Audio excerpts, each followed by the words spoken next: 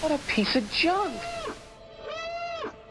This is the Shattered Order Podcast. Go switch off.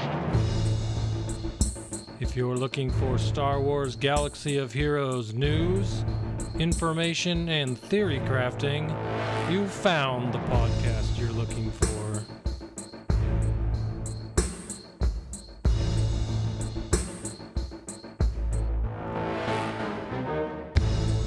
With your hosts, Goodnight Punk and Windkiller Inc.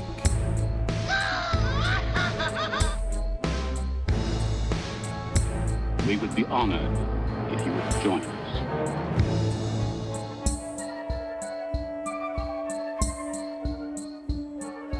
So, hello, and welcome to the Shattered Order Podcast, episode 186. I am, of course, Wink. I'm not the usual guy running things, so I'll be honest. I have no idea I'm doing this whole live stream thing. So we will, we'll see how this episode goes. This should be fun. Grande, Hi. what's going on? Not much, man. Doing good. How are you doing? I am doing wonderful. Loving the pre-show snafus and ready to talk about, hell of a lot of stuff. So, yeah. Sorry, Elon.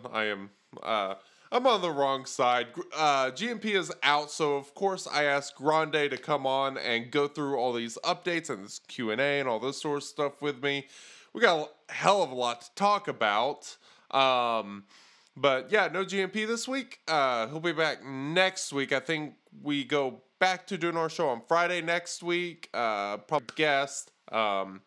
So yeah, gonna be very exciting stuff. So, Grande, tell everybody who you are if, for whatever reason, they're not familiar. Okay, so I'm Grande Patron from Reality Skewed Gamers.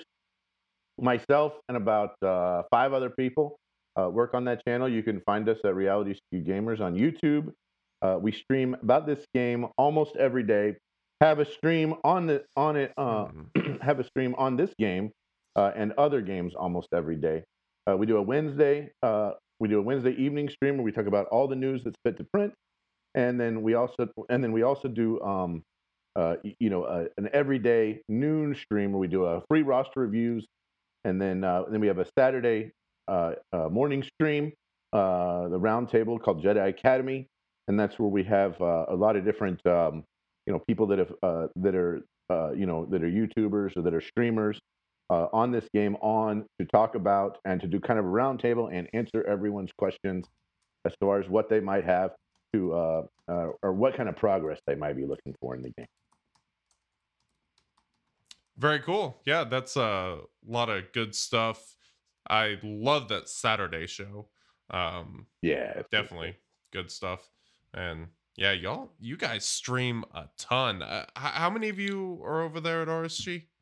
So let's see. So there's Ranger J, 1999, Affinity, myself, Sir Loki, Hits McVenom. Yes, that really is her name. And none of us created that for her. She created that for herself. And then we have Sanely Red. And then Grim. They're on quite a bit as well. And then of course just kind of like a normal round table of different people. I'm sure I missed somebody that I is not coming to my mind right now. I probably am, but anyway, that's kind of the core group of us. Very cool. Good stuff. Well, make sure you guys go check that out on YouTube. Of course, I will put a link to y'all's YouTube channel in the show notes. Awesome. If people want to check that out and aren't familiar. But all right, let's go ahead and jump into this first topic. Hey guys, what did you do in Swoga this week? I will be honest, I didn't get a whole lot done in SWGOH this week other than just doing some farms. I've been going heavy on the farms, especially Hux and Sith Trooper. I'm doing the 5 and 50 crystal refreshes, so I'm doing 15 battles a day, which should net me 5 a day, which I think puts me at about 40 days to get them to 7-star with where I'm at right now, which is pretty rough. Yeah, that's pretty rough, right? And we have more farms coming out soon, don't we? yeah, no kidding. So, who are you farming? Are you farming for the Galactic Legends or? Oh yeah, it's all it's all hands on deck for Galactic Legends, right? So I'm still doing the 2 ships. I still have 2 ships characters or 2 ships that I haven't finished yet. I'm like slowly working on the hyena and slowly working on the BTL, but they're just the normal amount of nodes that you can get in a day, just the regular 5, right? And then I am farming both the Sith Trooper and and General Hux, and then the rest of it is gear. And I'm definitely going for the First Order faction first over the Resistance faction, mostly just because whenever I went and looked, I had the entire First Order faction at Gear 12 when I first looked, and I'm like, okay, and I still had like 2 or 3 of the Resistance at like Gear 10 or Gear 11, and so whenever I had them, whenever I looked at it, I'm like, it's less pieces for me to go ahead and do that. I did get regular Kylo Ren up to Relic 5 this week, and then the entire rest of my First Order until today's news, right, was all G12 plus the 5 pieces. So after today, not quite so much. but until today, that's where I was at. Yeah. I had a very painful G12 this afternoon, though. I will tell you that. Oh man, yeah. I took veteran smuggler Han, smuggler Han to G12, and I was like, yeah, we are. I'm so fake. Do you remember? Okay, so I had him at level 70, Gear 7. In this channel for weeks, and for weeks I told you we were going to need Vet Han, Chewie, and Vet Han, and Vet Han and Vet Chewie. Do you remember this? Weeks I've been saying this. Probably 3. I do remember you saying that. And you guys called BS on me. You remember that? You're like, oh no, I can't believe it, Rodney. Right? You remember that? And I was like, look at what they do in the feet. I'm not. Look at the feet, man. That's true. I'm not super surprised. I'm a little surprised. Oh, and SD Joe is in there giving me some heartburn about the fact that we lost our TW to Shadowlands. We did. Shadowlands bested us in that one. Oh, bummer. Real close. I think it was like it was under 150 banners. Yeah. It was close. Yep, that's a tough one. We squeaked one out. It would have been like probably by 50 banners we would have won had they finished our last fleet, but they knew they couldn't have won, so I guess they just kind of quit. But we ended up winning our territory where I can't remember who it was against, but these Galactic Legends are pretty tough. I've been farming the Emperor shuttle because I was kind of expecting that his shuttle would be a requirement for the finalizer, which I'm obviously expecting to be a requirement for the Galactic Legend Kylo. And pleasantly surprised, so I think I'm about to kick that back to the curb. Right. Maybe keep farming the Y-Wing and what's the other one? The Falcon that's needed for Holdo's ship. I'm still going to keep farming those, but I need to get to work on some gear because I have Special Forces TIE Fighter Pilot and Veteran Han at Gear 10. Okay. Or No, so I have a long ways to go. I need a lot of Carbonis. I need stun guns. I need so much stuff. So that's going to be my chore. But fortunately, I'm done with those first 2 quests. Like my 2 Kylos are Relic 7. The other 4 first order requirements, they're Relic 5, so they're finished. So I'm just working on this tier. Here's the thing. Just when you think you're close, you really are far. And what I mean by that is, I've got, so I have all of the first order to where I'm at G12-5, right? Except for these last 2 that are here.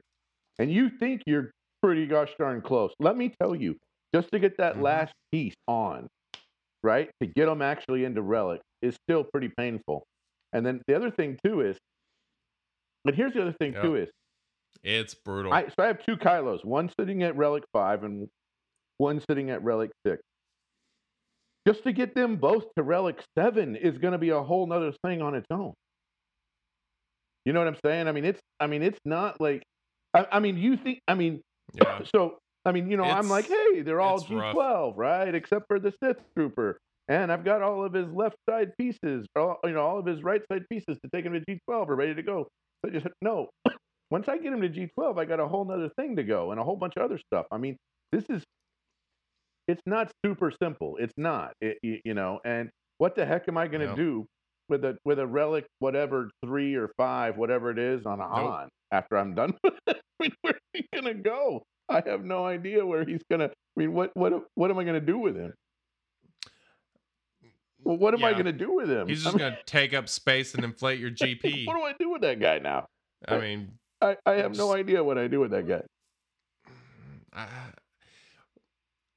Well, he is getting the resistance tag. Relic so there 3. Might be some Relic potential 3. there I have as to far have as him like Relic crits 3, with RJT or something along those lines. But anyway, that's what I did. And so I'm making progress. We're getting very nice. So you're making progress. You're getting there. Absolutely, those relics damn sure are tough. I really didn't do anything else other than just kind of farming those characters. This next territory battle, the Dark Side territory battle, I will finally get Watton Star, so I'd like to get him also. Man, I don't know, because the stuff that he needs, these other 2 characters, the Smuggler Han and Special Forces TIE Fighter Pilot. Yeah, that cat. Yeah, so let me tell you. I think there's a way you can. I think there's a way you there, can. So. You can actually. You have the Zeta on Watt already, do you? I'm sure you do, right? Yes, I do. You have okay. Yep. I think it's possible that you can. Watt Tambor basically does everything that he needs to do at Gear 11 that he does at Gear 12. That's true, right? The main thing you're looking for is survivability, right? And one thing that's nice about this game is that you could actually mod for speed and survivability and make up for the gear you don't have in this particular character. So it's possible that you can have not completely, right? But if you, for example, did speed sets with a focus on protection, let's say, right? You could potentially make your Watt Tambor function almost as good as a G12 Watt Tambor. Just as something to think about, right? So if you're a little starved for gear, like the rest of us are right now, and if you're starved for gear, how do you? And this is one particular character because he doesn't actually like fight or do anything. We literally all we care about is speed and total HP on him. And other than that, we're good. So I think you can. And I've got him modded around some, but I like using him against Night Sister, so I'd like him to have a little bit more. So I'm hoping that work him into Gear 12 while I'm doing this other stuff. But man, I don't know. We'll see. It's gonna be tough. All right, let's move on to this next thing. I agree. Strong with us, this update is Young Padawans. All right, the update that we got today. So this week they actually had a update in the App Store that you had to go download, and then we got the update today, which actually added some stuff in here I'm actually pretty excited about. One thing they did do is they changed the GA start to March 2nd. So that's getting moved around just a little bit. I think it's starting a day earlier now. But the big thing, and this is something that they got into a little bit more in the Q&A, and that is about the assaults. They have added new tiers to Places of Power, Secrets and Shadows, and Ground War. Places of Power, I think that's one we already knew about. But Secrets, Shadows, and Ground War, we did not know anything about new battle tiers on those. So that's pretty exciting that they're going to be getting new ones. I totally agree, right? I mean, we having new battles, new levels to these events, I think is super cool, and I'm definitely glad they did it. I will tell you that they are hard as heck, man. I don't know if you've found it out to be that way. Typically, not the first one after what we were doing, right? The first tier, but the second tier is substantially more difficult basically what I've seen from most people is you have to bring G12 to that event as a bare minimum with some key pieces at G13, and then I will also say that it does take some time as well. Most people that are doing the second level of these events are really spending 20-30 minutes on it. Yeah, for sure. Like able to get that event done. I think the Bounty Hunter one, I think it took me about 20 minutes to beat it. Of course, I have a Relic 4 Bosk, Relic 4 Boba, Relic 5 Django, and then a really good Gear 12 Dengar. And I threw Greedo in with them, who died almost immediately, but I was able to beat it with them. It took like 4 tries. That third wave is kind of difficult against the Phoenix, but once you get past that, you can kind of stack up the buff and kind of make your way through it. I've been able to beat second tier of all of them so far, fortunately. The one with the droids, that one was the most difficult. I did it with only one Gear 13, and honestly, I didn't even need him Gear 13. It was B2. That one's one that if you mod it right, you can definitely beat it. Without any Gear 13. The other ones, I'm not so sure. Yeah. So we'll have to see how this kind of goes moving forward on whether or not we'll be able to do it. But we'll see.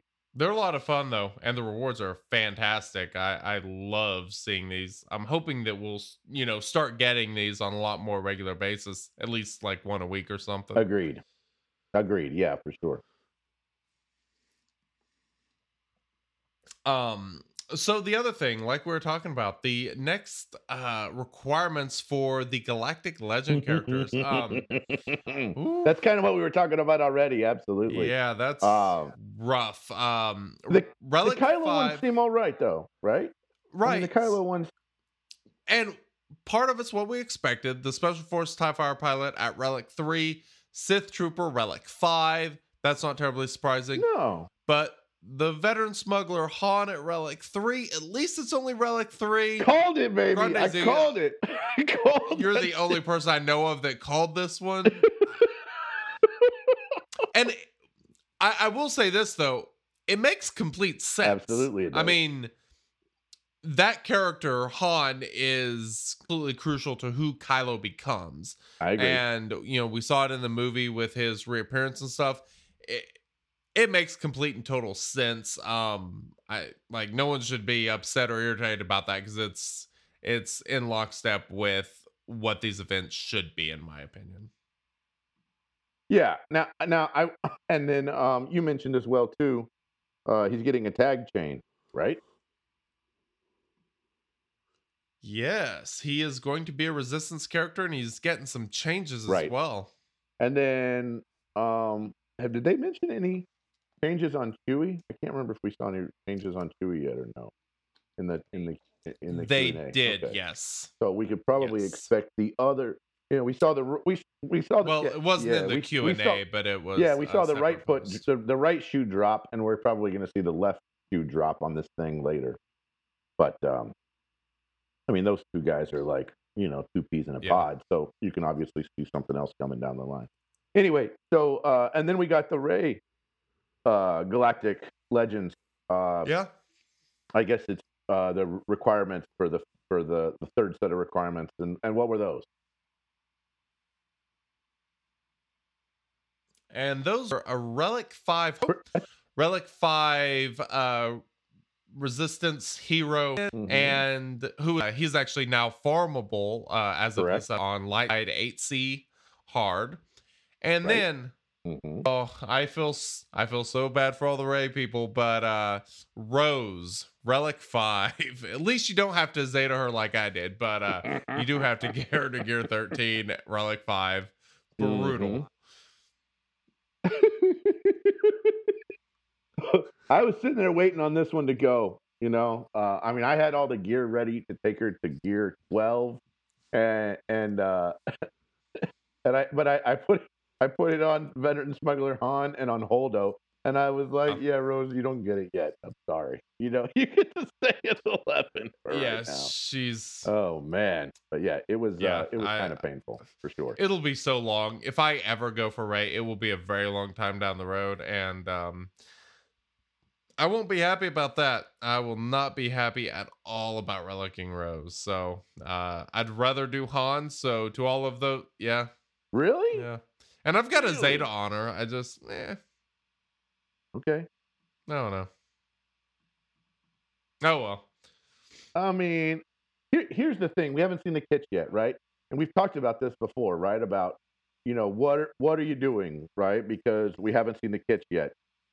I'm like I said, I'm hedging my bet. I'm taking all of the characters that are needed for this to G12 and working on their pieces in G12 that I need for both. But I am, as of right now, taking the first order first to G13 just to kind of see. But I'm going to tell you, when we don't see the kit, it makes it really difficult, right, to decide which one to go Yeah. for. Right now, as of right now, though, it does seem like that first order might be the way to go.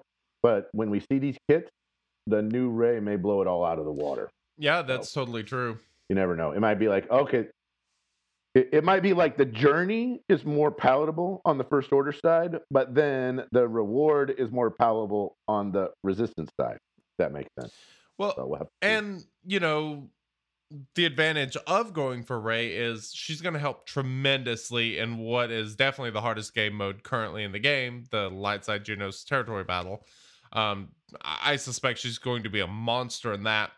Whereas if you're going for Kylo, you lose that big, massive benefit of all this investment. Because most people are probably getting through the dark side geo territory battle okay. You at least have Correct. some teams that can function. A lot Correct. of people just don't have any teams that can function in the light side geo TB. So kind of rough. We will see. The thing is, though, I mean, if you're really going for light side GOTB, you need to be going for Galactic Republic, right? You need to be working some Jedi teams. You need to be working for gas, and you need to be working on your Padme team and clones. I mean, that to me really seems like that's where it's at Absolutely. for that. I mean, if you're working up a team, a resistance team, I'm not saying it won't work. I'm just saying you're going to have to work a lot harder to make it work currently without seeing the new Galactic Legends Rey. Yep. And fortunately, like for me, I'm already so deeply invested in all those light side teams. Not getting Rey it's not going to affect me too much this territory battle because I'm still able to clear quite a few waves and I'm fine. But like, if you're struggling, you don't have any teams, I mean, going for Rey long term is probably going to be a smart strategy. So here's how we've been recommending people to do, right? We've been recommending that people kind of hedge their bet, right? Don't place any gear until we've seen the whole thing. You know, we wouldn't, you and I would not start a road trip from New York to Los Angeles without looking at a map and knowing exactly how we're going to get from New York to Los Angeles. That's right? very true. And so why would we start down a journey without knowing exactly what the whole roadmap is? Because Yep. you're not going to get in any trouble by waiting, right? You farmed all the gear and you just didn't press the green plus button. I mean, how are you you're not going to be hurt by waiting. And so you could totally wait until we get rid of all of that. And then once we've seen the entire roadmap, then you can make a choice. And I think that then you would make a more informed and educated choice. Now, if someone is, not totally free to play and they're going to invest some cash in the game, I think they can afford to maybe place some of that gear or decide one way or the other more than someone else because they know they're going to go for both of them. And so I think a lot of it depends on how you're doing in arena, how you're doing in other areas. The other thing that us at RSG have said is we don't do something just for TBs, because you only get the kind of TB that you want like once every 4 weeks, right? Because That's 100% true. And so what do you need to work on first? You need to work on you need to stay high level in arena, stay high level in ships arena, so you can get your Zetas and so you can get your crystal income. And then after that, work on your teams for GAC.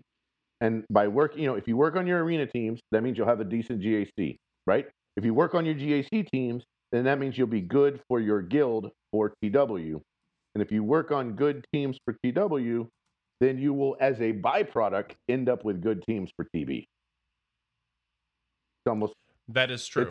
And so the one thing about TB is like every team has like one or two core characters that if you take to Gear 13 and relic them up, they completely change the team. Good point. And so kind of focusing on those core characters is, just absolutely huge. Especially light side territory battles specifically. Right.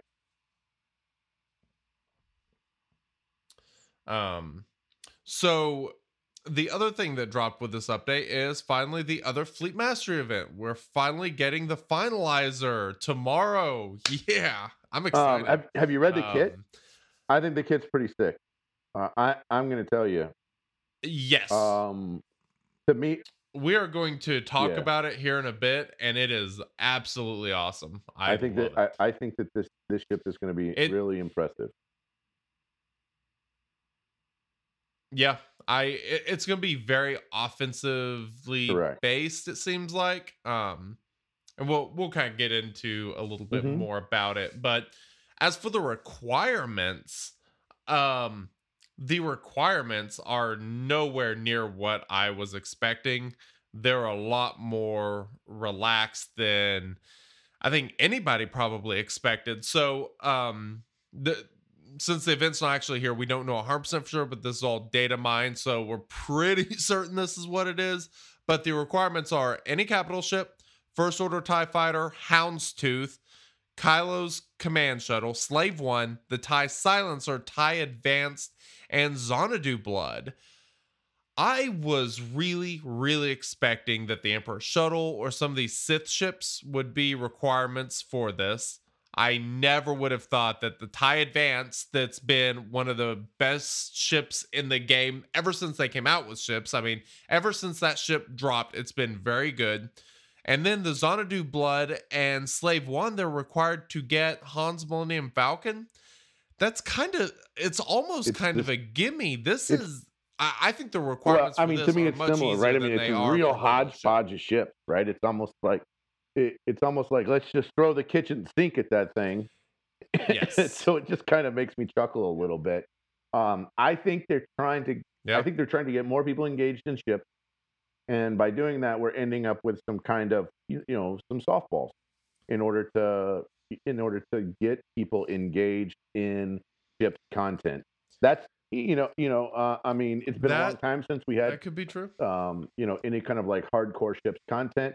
And so I think they want to get more people engaged in moving up in their ships arena and get those ships arenas a little bit more competitive. That's what I think.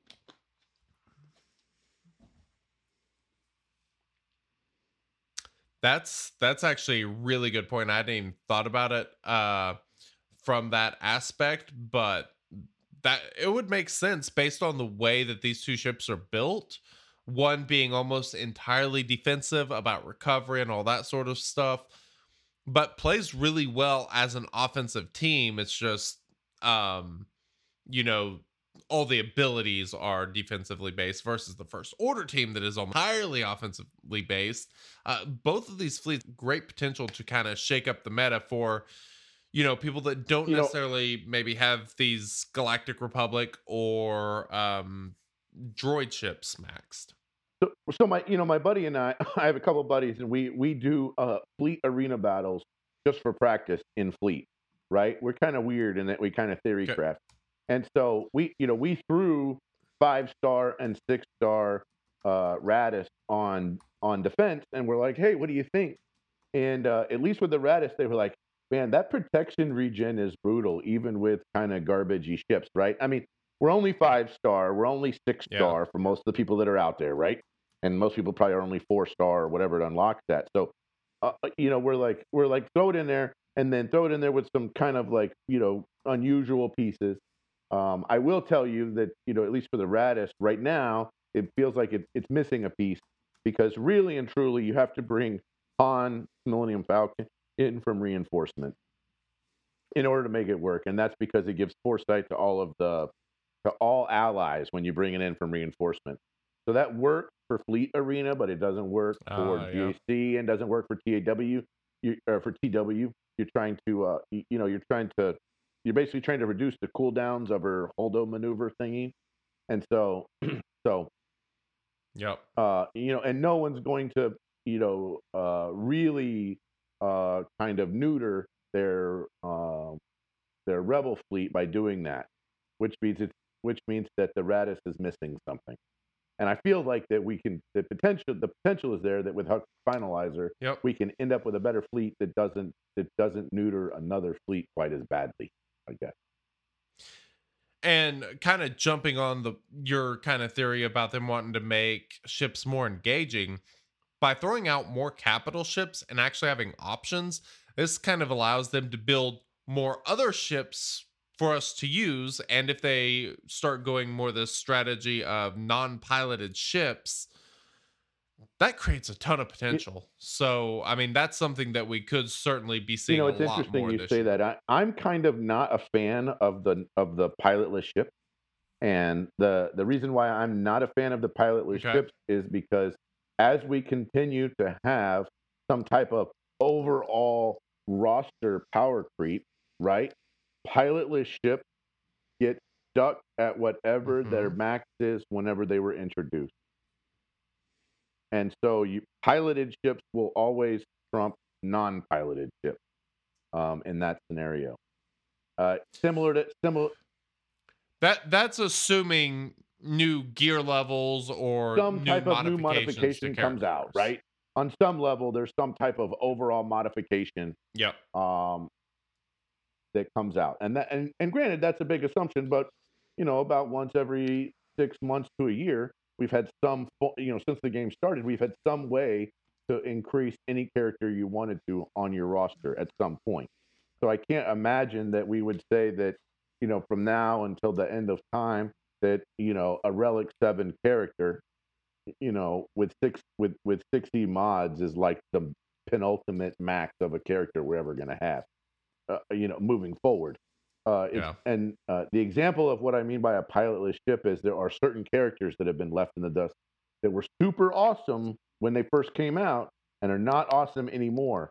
And one of the characters that comes to my mind with this is IPD.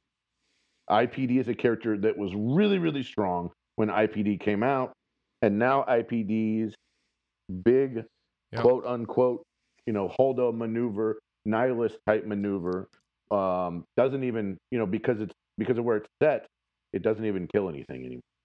So I'm concerned that we would end up with pilotless ships that we kind of look at as similar to IPD moving forward, which would be unfortunate. And honestly, I think like the TIE Advanced is kind of one of those ships because you used to run it in everything, but now it just doesn't have a spot as much. That could change, but as for these ships, they could always rebalance them.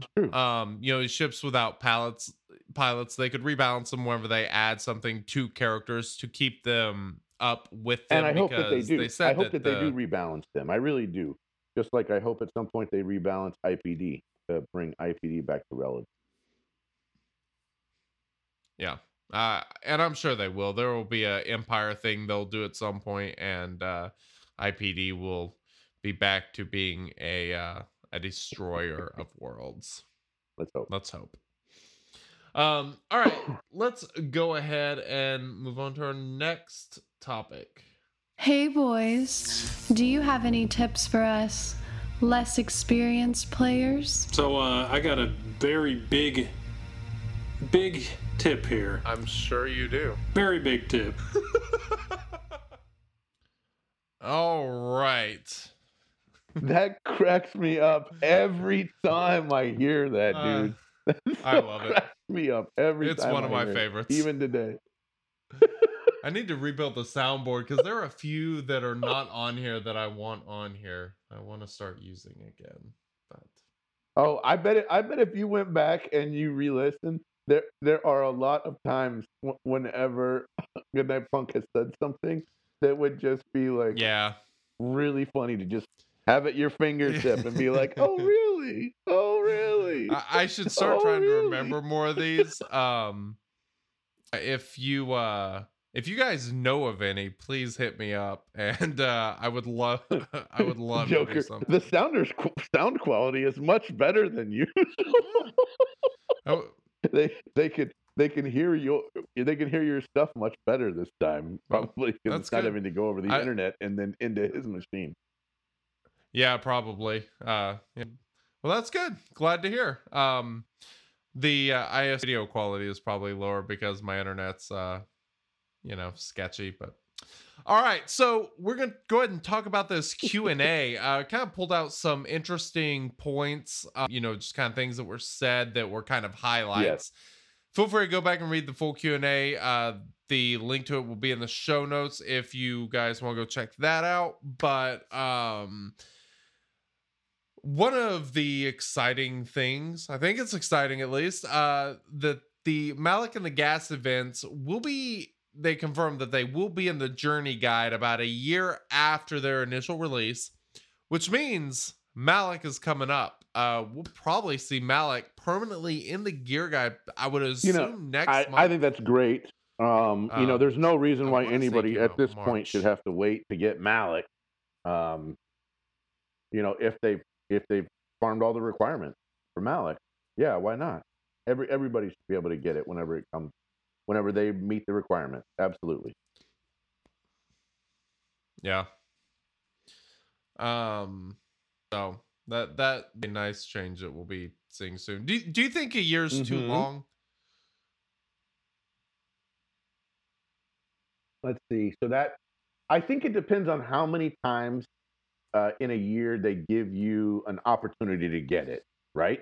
So, if in a year's time they've given you 4 opportunities, let's say, to get it, one every 3 months, one every 90 days. Yeah. I think that's fine, right?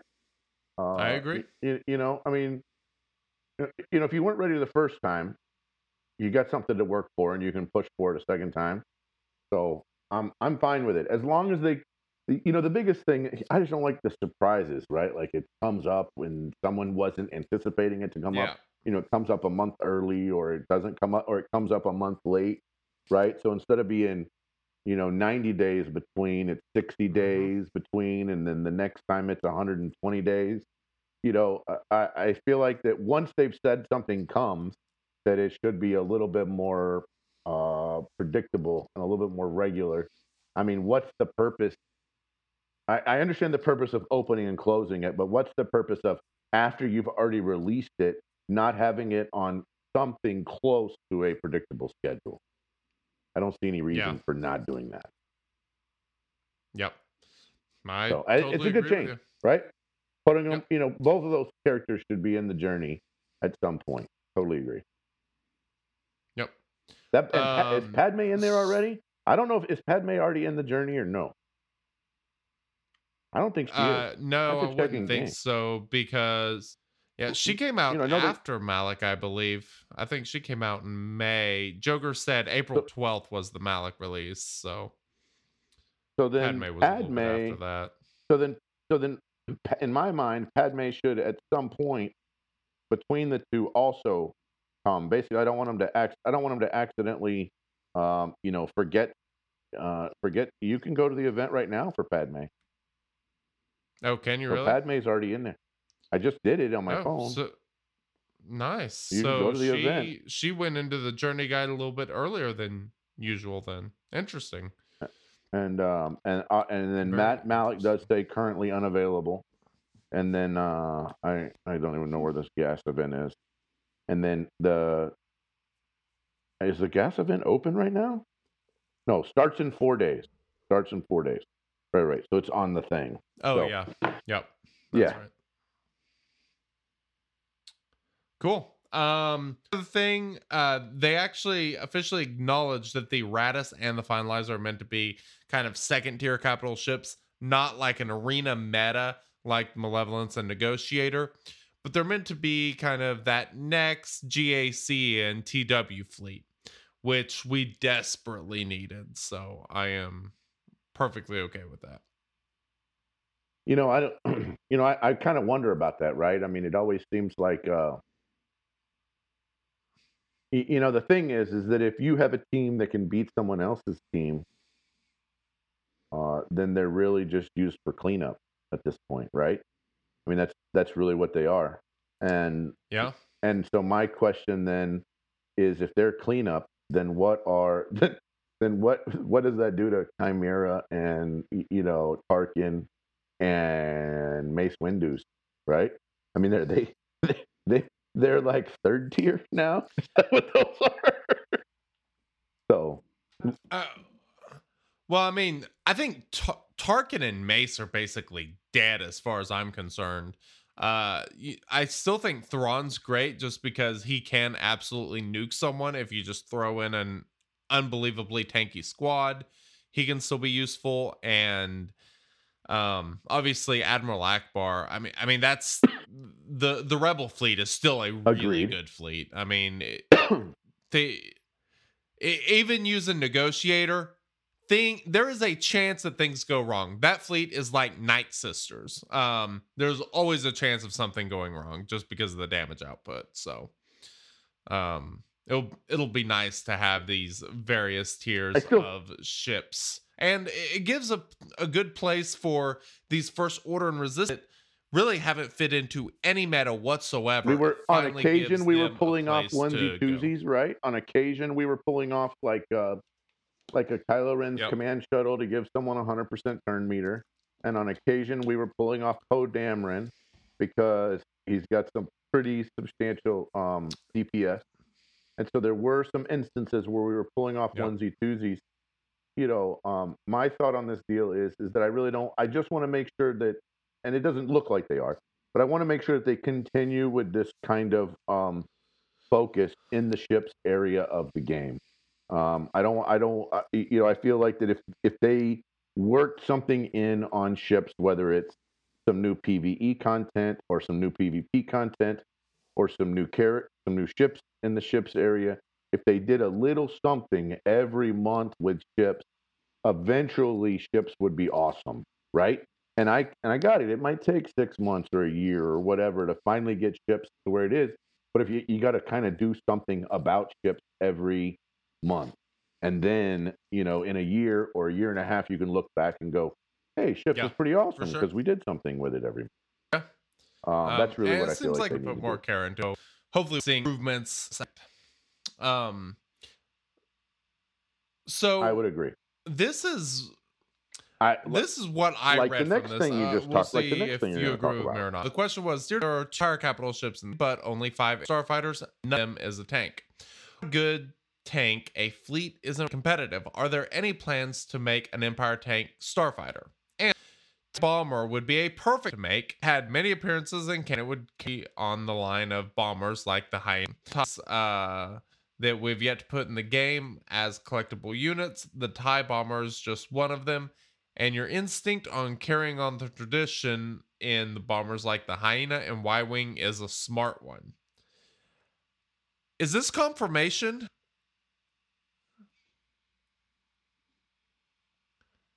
It's not, again, for some of us uber involved players, right? People that read between the lines. I think that they understand that there's really only one houndstooth. And and while yes, it does go into every fleet, it can't go into every fleet, if that makes sense. So they do need to come up with 2 or 3 other tanks that if somebody really likes a faction, they like First Order, they like they like Resistance, they like Empire, that they can run an entire Empire fleet, right? We need a tank. In my mind, we need a tank for every group that's somewhere, maybe as good as Biggs, Darklighter, for about every faction. So maybe a little better than Biggs, maybe a little worse than Biggs, depending on which faction and how all the kits and synergies work together. But absolutely, if we look at the character section, almost every character faction has a has some kind of a really good tank, or sometimes 2 really good tanks in those factions. And so I feel like the ship should be the same way. I feel like too, there's got to there's a lot they can still do with ships. We haven't really seen a resurrection mechanic, or like I guess it would be like a repair mechanic, right? We haven't seen a capital ship that can repair yet. Imagine a capital ship or a ship where a ship docks with the other ship and repairs it, and then it gets back out in the fleet, or it comes back as a reinforcement after it died. Yeah, like it goes back into the bay whenever it gets down to 1 health or whatever. It goes in, gets repaired, and then comes back out or something. That would be really cool. Malevolence kind of has that with the way it sends out the Vulture droids constantly. It's obviously a little bit different. The problem is they all disappear, right? Yeah, it is. To me, it's more like zombie, right? To me, that particular mechanic seems more like zombie. And, and the other thing too is they die. Like if you kill all the ships, the Vulture droids go away. Yep. And I kept feeling like, that why would the Vulture droids just auto retreat? Like, shouldn't we? They came out. Shouldn't we have to kill them? I agree. It's kind of a weird mechanic, but it's cool, and it's a new change. So hopefully that will kind of tie into something kind of like what you just mentioned. I agree.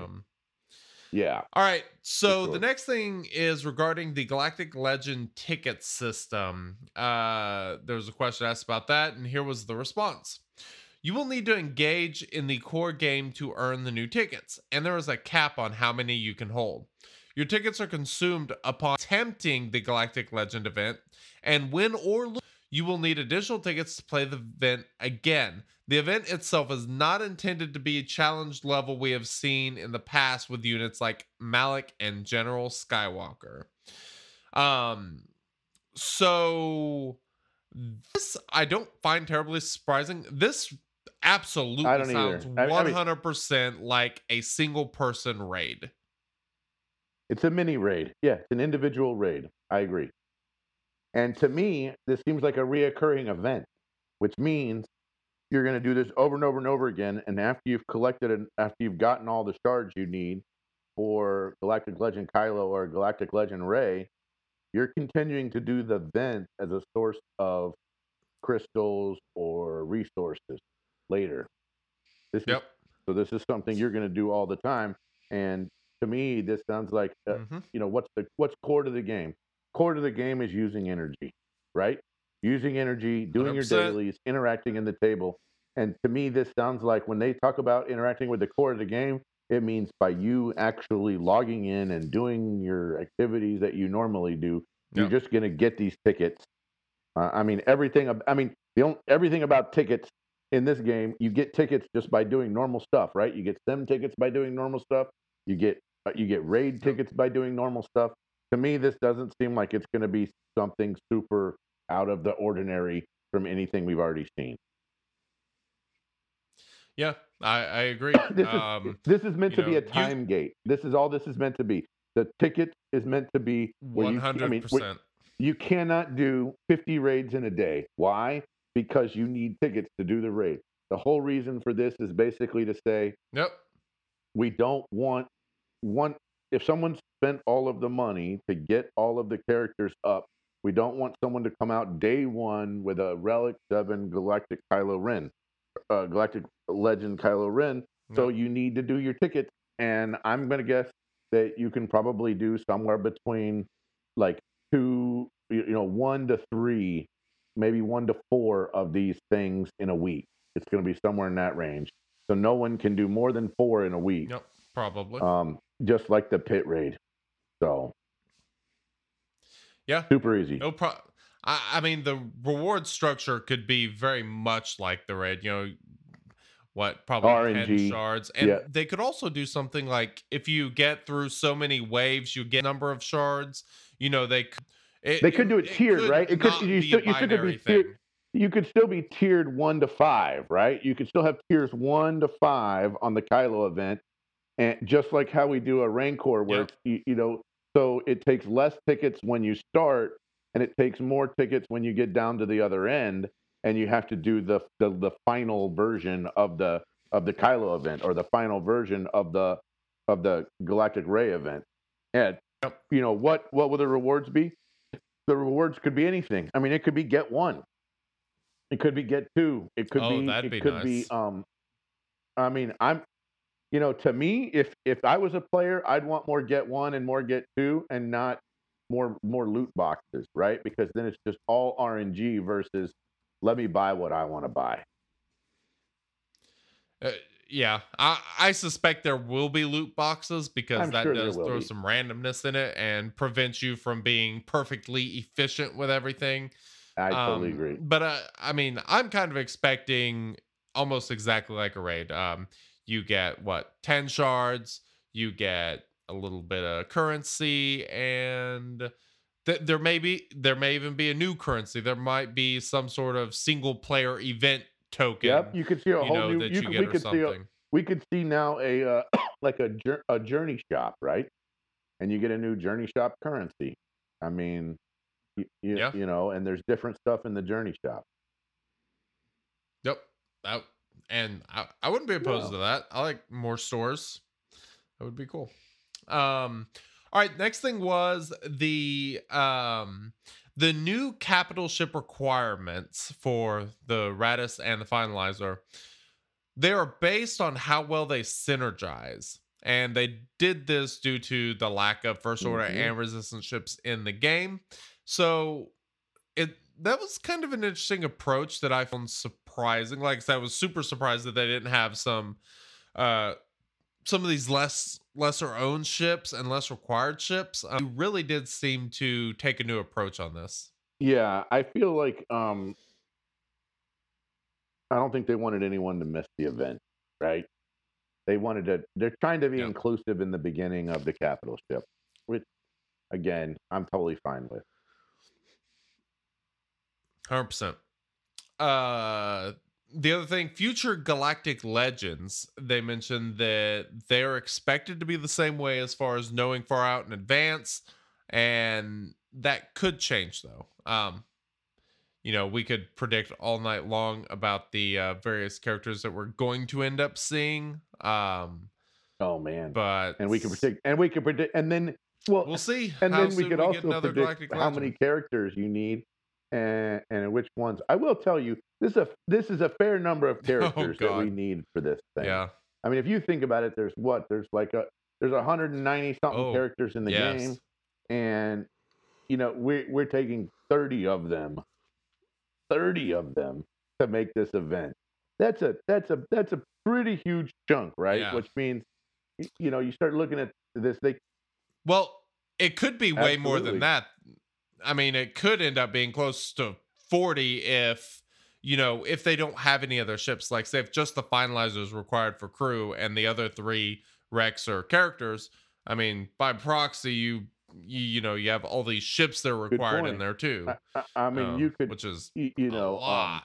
I mean, we could end up with 50 or, I mean, if we did some kind of new Vader and new Jedi Luke, you could probably end up with 60 or something characters needed for something like that, right? I mean,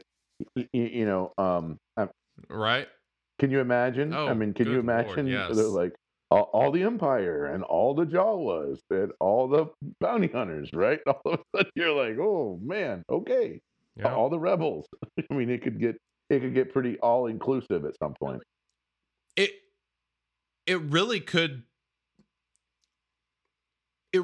be a situation where you're almost forced every time that there's a galactic legend to where you pick dark side or light side, just because the requirements are so steep. There's no way in hell you're gonna be able to do both. Even if you're spending pretty heavy money, I mean, the requirements to get both these galactic legends is pretty crazy. I mean, it's not gonna be cheap at all, because I mean, you're gonna see some people do it, but I think sure. you're gonna, when you kind of look at the cutoff, you're probably looking at the top 300 players in the game just by looking at GG on people that could get that even have a shot at getting this. Yep. Top maybe 250 players in the game. Yeah, probably. I mean, look, I'm a relatively big spender, and I'm telling you, I'm only doing one for sure right away, and another one is going to have to wait a little bit. Yeah, but I kind of like that they're doing that. It's kind of nice that the way they've been dropping stuff recently. Once you kind of get end game, it's pretty easy. Not easy, but you can stay up with things really without spending too much. This really creates, kind of forces you into making a choice, and that choice is really going to change how you shape the rest of your roster. And I don't know, I kind of aspect of it. Sure, without a doubt. All right, so they're not getting rid of legendary events. Galactic, we'll still have whatever the hell the Malak style events are, legendary events. That's all basically going to be based on how good the character is. And I assume Galactic Legends will probably stay the top tier character. Given that we don't have like a badass Vader or Luke, I don't see them going another route or another tier up from Galactic Legends. I suspect we'll get both of them about the same time, maybe a year from now, and that'll kind of be kind of the top tier characters. Yeah. I mean, I think that makes sense, right? You never know, though. Sometimes they bring out a character and we don't, and they've decided it's not top tier, and come to find out it really is top tier, and they just didn't understand how we were able to theory craft around it. I think Wat Tambor is a great example of this. Yeah, right. That's true. Where we've had. Oh, he's awesome. He is. Well, or here's another one. I mean, we've had characters that are marquee before, right? And Ness is a great example of them. Just a regular marquee character, right? That ended up being, super important. Yeah, ended up being way better than most marquee characters have been, for sure. There's some other. I don't know. I feel like that they've got some. We don't want to make it where the only thing we're looking forward to is like the Galactic Legend, and everything else is just a chase for this Galactic Legend, but that there's some good stuff along the way. And, you know, we've seen other characters, like lead characters, kind of come out after some of these other more top tier characters. You know, like we had Padme come out right after Malik last year, and Padme's an awfully damn good counter to Malik. So, You know, at the time, we could at very well end up seeing some sort of legendary character. and at the time, I didn't think Padme was going to be that good of a counter for Malik. I really didn't. You know, when I first saw it, I was like, it's going to be okay, but it's it's not going to quite cut the mustard. You know, maybe if somebody went all in on it, maybe they could figure it out. But it's actually a better counter than I thought it was going to be. The first. Yeah, that team is insanely good. It's impressive how good that team still is. Honestly, I agree. Given everything else that we've got. Well, again, it's survivability and damage, So- right? And it has survivability, and that puts out a good damage output. Yeah. Yep, for sure. And it's very difficult to debuff. I mean, it kind of has everything, but it's not like too OP Right. either. Like, you can still take it down. It might be the most well-balanced team in the game. Just for what I feel like they were trying to do, I really think they did a great job with that team. Yeah. All right, so there's been lots of discussions about new content. So these are just some points I pulled from various spots in the QA about new content stuff. They mentioned that there will be a new tool set for new content features, or specifically one feature. This feature is expected to yield multiple varied content experiences. The hell that means, I have no idea, but it might tie into one of these other points. They're currently in pre-production for the new feature. This is the thing, the kind of tie-in. New PvE game mode, in addition to new PvE authoring systems, which will let us produce content more efficiently. I like the sound of that. I don't know exactly what the hell that means, but I like the sound of it. And then finally, there are aspects of an infinite journey mode, like thinking like horde mode in Call of Duty, or like the zombie mode, or like the Mortal Kombat tower. And there are aspects of that being put in the DNA of the new game mode, hoping for a rich PvE experience that strengthens the Star Wars and Holotable game feelings. I love the sound of all of that. You know, and like an infinite mode does kind of create a situation where it's more content in a way that, and you could probably scale it to some degree. I mean, thinking back as Mortal Kombat, for an example, I used to love Mortal Kombat, and you would have like the various tiers, hours that you could do, you know? I feel like there's a lot of ways that they could kind of mix that into the game and kind of change things up. So like maybe a 3v3 thing, a Jedi thing, and create a lot of different ways to play the game. You know, I mean, all this stuff sounds really good, and you know, you and I can theorize till the cows come home on what would be great to add to this game and where they can add it that they don't have it right now, blah blah blah. My biggest concern is that a lot of this stuff, from the sounds of it, seem way in the future and don't seem like coming in this quarter or next quarter. I agree. Yeah, it doesn't sound like it's the next few months type thing. You know, and you know, if we're thinking, you know, this is 2 quarters out or 3 quarters out, I mean, that's a heck of a long time to be. I mean, it gets players excited, but at some point, you know, we gotta put some mustard on this thing and actually what is actually really coming to the game. And so you know, to me, it's like, okay, well, we're doing Galactic Legends right now, and you're saying that stuff's coming out, and it's sounding like, you know, this is Q3 of 2020, maybe Q4 of 2020. what's your plan for Q2 of 2020? Yeah. After you've given us, I think that's the bigger question. and I'm trying to break it down into quarters. Because we know what Q1 is. Q1 is the legendary. Are these two Galactic Legends? It's and new assault battles here, which is pretty good. Which, to be honest, right? I mean, we can't say, you get people who all the time are like, "Oh, there's no new content. I can't believe it." Blah blah blah. And I'm like, well, wait a minute. This is content, right? I mean, assault battle tiers is content. And someone may have a. I love assault battles. Look, They're awesome. Look, I mean, if we're doing 5 of them, that means we're getting 5 a month, right? Because we're going to get them at least once a month. So we're getting at least 5 a month. I'm okay with that as content. I would hope so. We're going to, everything in this game we're going to play repeatedly. We've been playing it repeatedly the whole time, and it is partially a collection game, which means we are going to get new characters that we have to collect, or we're going to have to raise our characters' collection. It's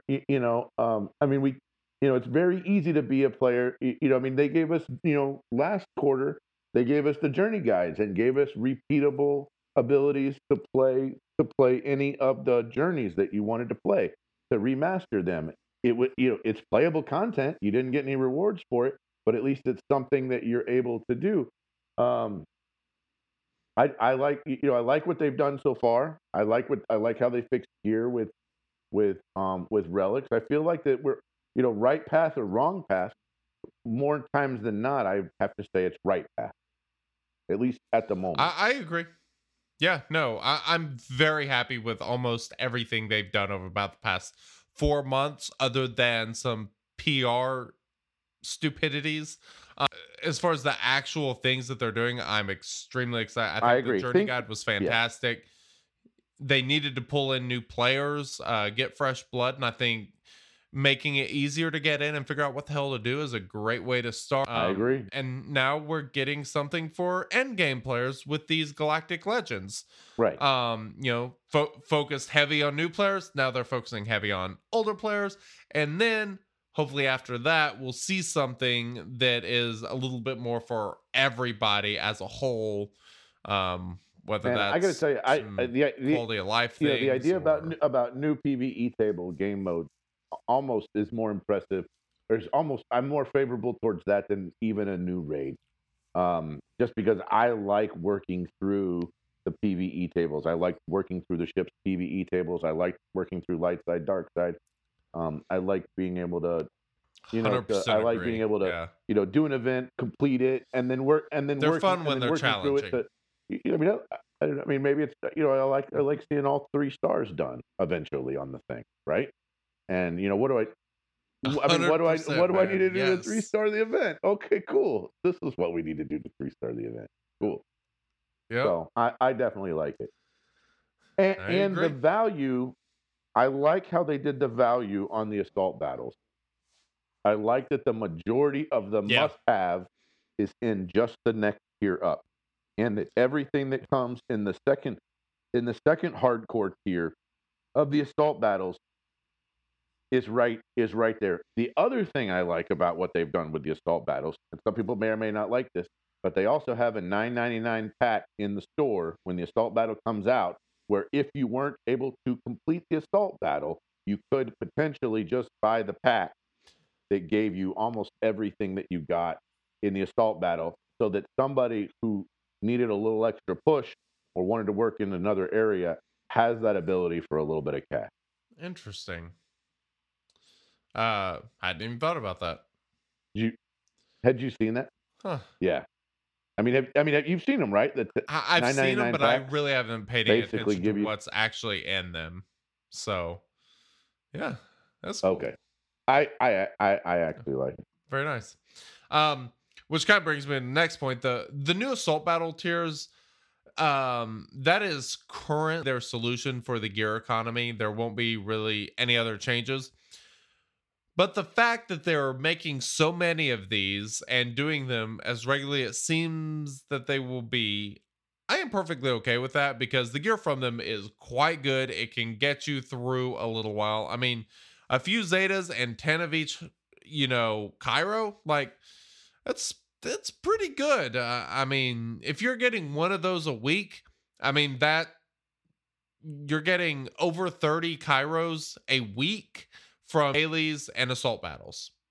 If you're doing beaten tier 1, that makes a massive difference whenever you're talking about trying to get some of these characters up. So, yeah, I'm pretty happy about it. I agree. Yes. All right. I kind of already covered that. Let's see. So I am going to assume that whoever asked this next question, I'm not going to read the question. I'm just going to kind of detail it, but I'm assuming that's somebody that listens to this podcast. So congratulations on getting your question answered. But a couple weeks ago, we were talking about something that started a discussion in our guild about assist order and mass attacks and, you know, those sorts of interactions. We're talking about the way we specifically place our bugs in our lineup to get a certain effect. And they were asking if this was accurate, what determines attack order and all that sort of stuff. The official response is, this is a tricky one. While squad order placement plays a large role in assist order, there are other factors that work here beyond that. If I were determined enough, I would experiment with squad order placement until you find a result you're satisfied with. And note that changes to the units from mods to bug fixes may impact the order. This kind of tells me that, yes, squad order is a huge aspect. There's also other things. Animation time. Yes. You know, what the character actually does. I mean, characters that have super fast animations, like Han, for example.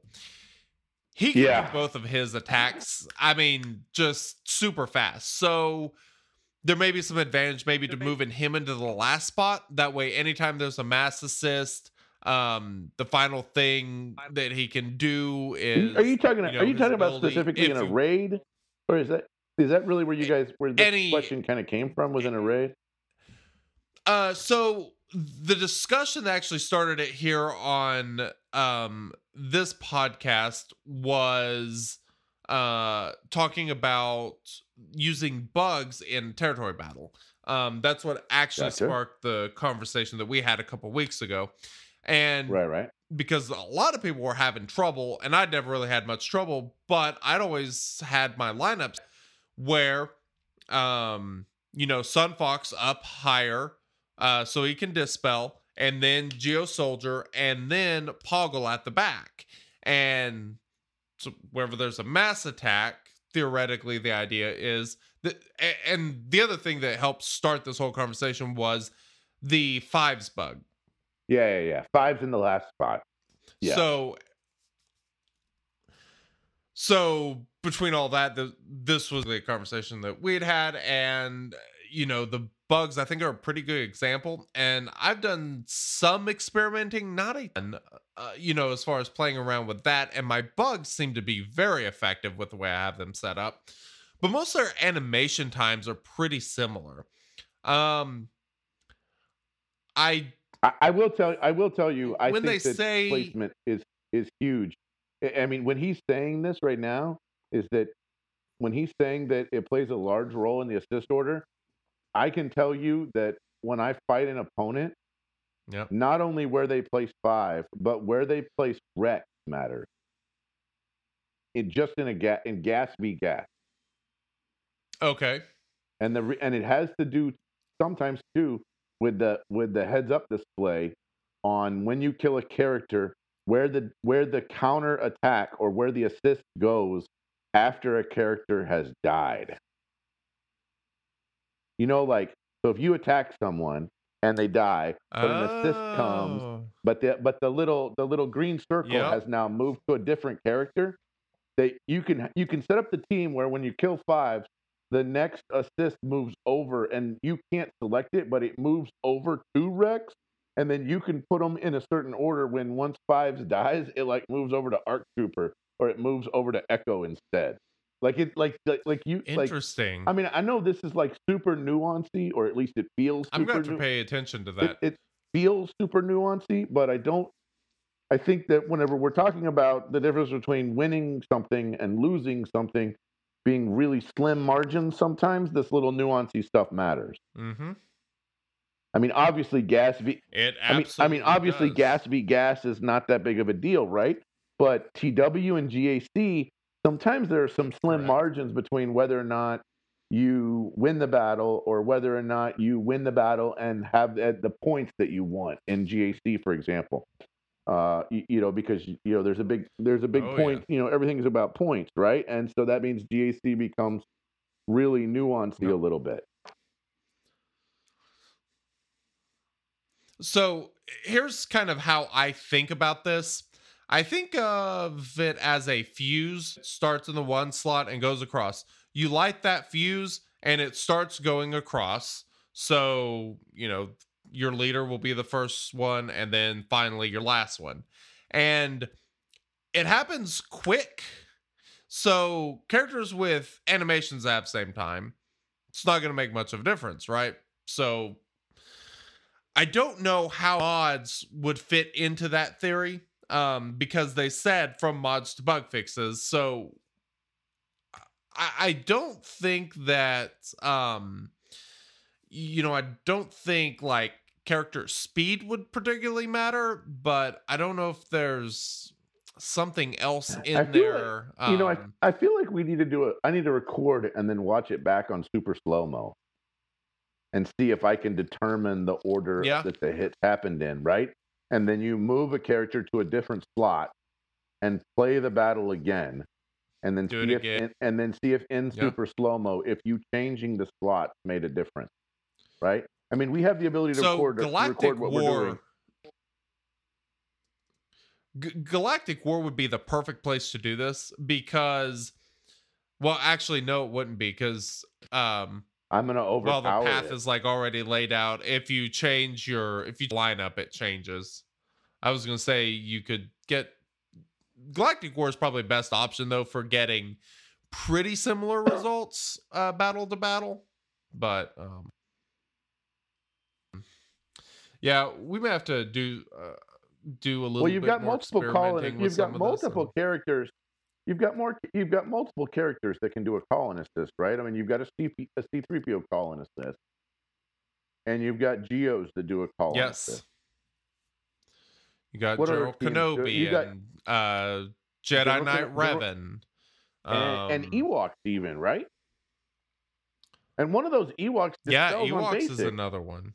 right? So you've got some multiple teams that Bosk is another. you've got some teams that do these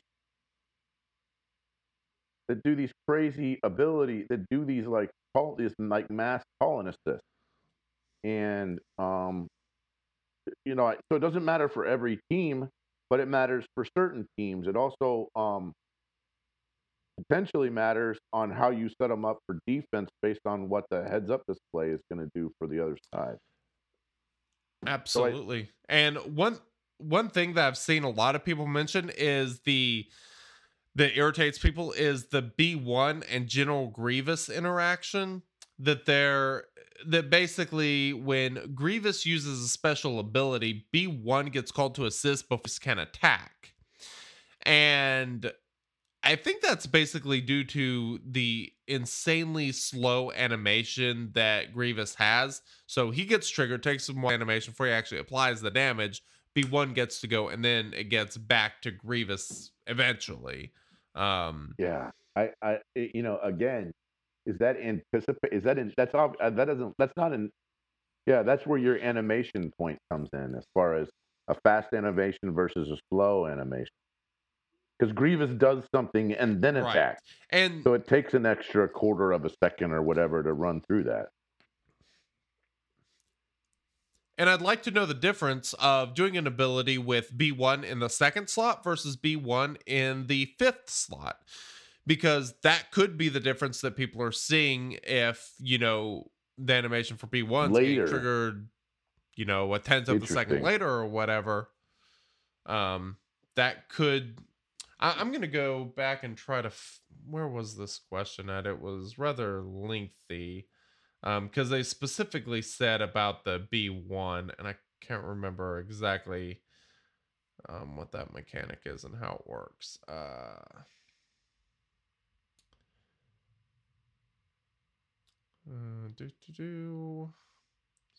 It's always very exciting listening to somebody scroll through an internet page.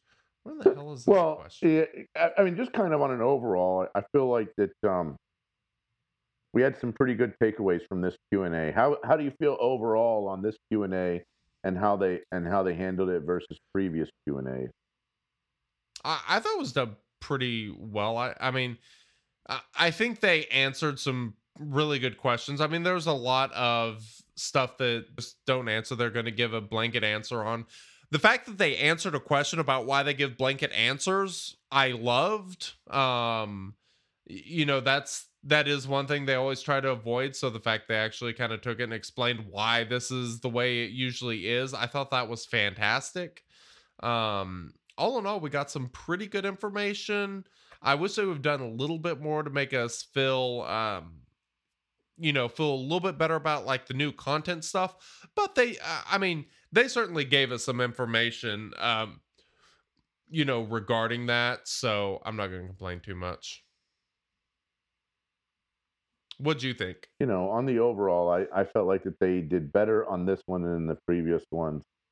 I feel like they're getting more of a hang of it, and they're not highlighting one area way more than like the other areas. Feels like they gave more substance in some areas than they have previously, which I'm all for. A more substantive. I mean, if you're gonna do a Q&A, let's at least give the people that take the time to ask the questions some substance. There was one time when half of the text written responses were art related, and I felt like it was too much art and not enough like economy, or not enough like quality of life, or not enough general. And you're like, that's cool that the person who really likes the art is that into the art, but it was at the particular times that it's happened before, we needed a little bit more substance, I guess. And so I feel like that they're doing a better job of I mean, again, right, this is only like the 5th or 6th Q&A they've done total, I think, right, since they've ever started them. So we would want them to get better and better as they keep going. I think it's interesting that they took a photo in the beginning of the random white dude, the guy with a t-shirt on, this random white dude. A little funny, and they put that on. They put that on the forum. I thought that was hilarious. That was pretty funny. Okay. Okay, I found the question, and it did not mention the General Grievous thing. Okay. I'll figure that out, and I'll make sure to talk about that next week, and try to get some sort of basic clarity on that, because I'm kind of curious. I just can't remember exactly which way that issue works. Anyway, you got a couple more topics that you wanted to talk about. Yeah, 2 more points. One thing is there's no way to change the way you enter Grand Arena. So if you accidentally enter Grand Arena, tough luck. It's basically because it starts doing matchups then, and somebody backing out, getting back in, that sort of stuff screws that up. And so the change to the way EA is not going to happen, unfortunately. And also regarding Territory War, no Territory War review period, because it's directly possible, which I find interesting, but they say that there may be a territory battle history function sometimes in the future. And I mean, I would be okay with that. We need something. You would like to be able to review a previous, like, we just fought this guild. What they put in the last time? That kind of a thing? Is that what you're looking for? I mean, you could do it with screenshots, right? You can, and you do have a review period on TW. Well, sorry, did I say Territory War? I meant we have 20. Yeah, Oh, I a meant TB territory review battle. period. Yes, I agree. I would love to have a TB review period because right now it's instantaneously over, and you can't really review the final phase that you're in. Whatever your final phase is, you got to basically take screenshots like 15 minutes before it's over, so that way you're done with it. And so yeah, I would love to see it. Yes, it Um, is. I would love to see that, and then I'd love to see a TB history as well. See, hey, is the guild actually doing? Are we progressing as well as we thought? Yeah, Right. I mean, even if it was just numbers, but for sure. I can tell you that you can also Yep. write all that stuff, take screenshots, and write all that stuff down on a spreadsheet if you wanted to. If you really wanted to. I mean, typically, Yeah. We're fortunate we've got a guild member that does that. He tracks all the information, the past 3 Lightside Geo territory battles. He's tracked information basically for everybody. Deploy numbers per phase, combat mission, points earned, and you can get some really, really cool information just by doing that. Getting to see, if people are deploying all of their roster, only part of their roster, not full deploying, whatever, and then the points that you're actually getting from combat missions. Yeah. It's been I pretty think there's neat a little lot that you experiment. can do to kind of try and understand a little bit better where guild members are at. But again, we're taking screenshots and then rewriting data down that we could have written down some other way. So again, more functionality. More. The other thing Right. too is, we need. I feel like we need more than just rogue act, right? And like focus and no go sign. We need like an absolutely you cannot do this, Desperately. right? I mean, there, Yep. Yep. I mean, 100%. Why we don't have that? I don't. I think they did mention actually in a previous Q&A, because they still want there to be some sort of aspect of people need to listen to the orders, and officers just not making it to where you're kind of forced into a position, that there's still some autonomy for each person to you can go in and screw up if you want to. You may piss your officers off, but that was your call. Which I'm okay with, but good point. I would like there to be ways to give better direction in game. I agree. Okay. Okay, we ready to talk about something really fun now? Yes, we are. Hey boys, it's your favorite time of the day. The time where we all pop our tops off and relax. We're going to pop the top off of this kit for the finalizer. Mm-hmm. I didn't know what else to use, so had to use that one. All right, so what do you like your overall thoughts before we actually dive into the kit? Pretty excited, lukewarm? How you feeling?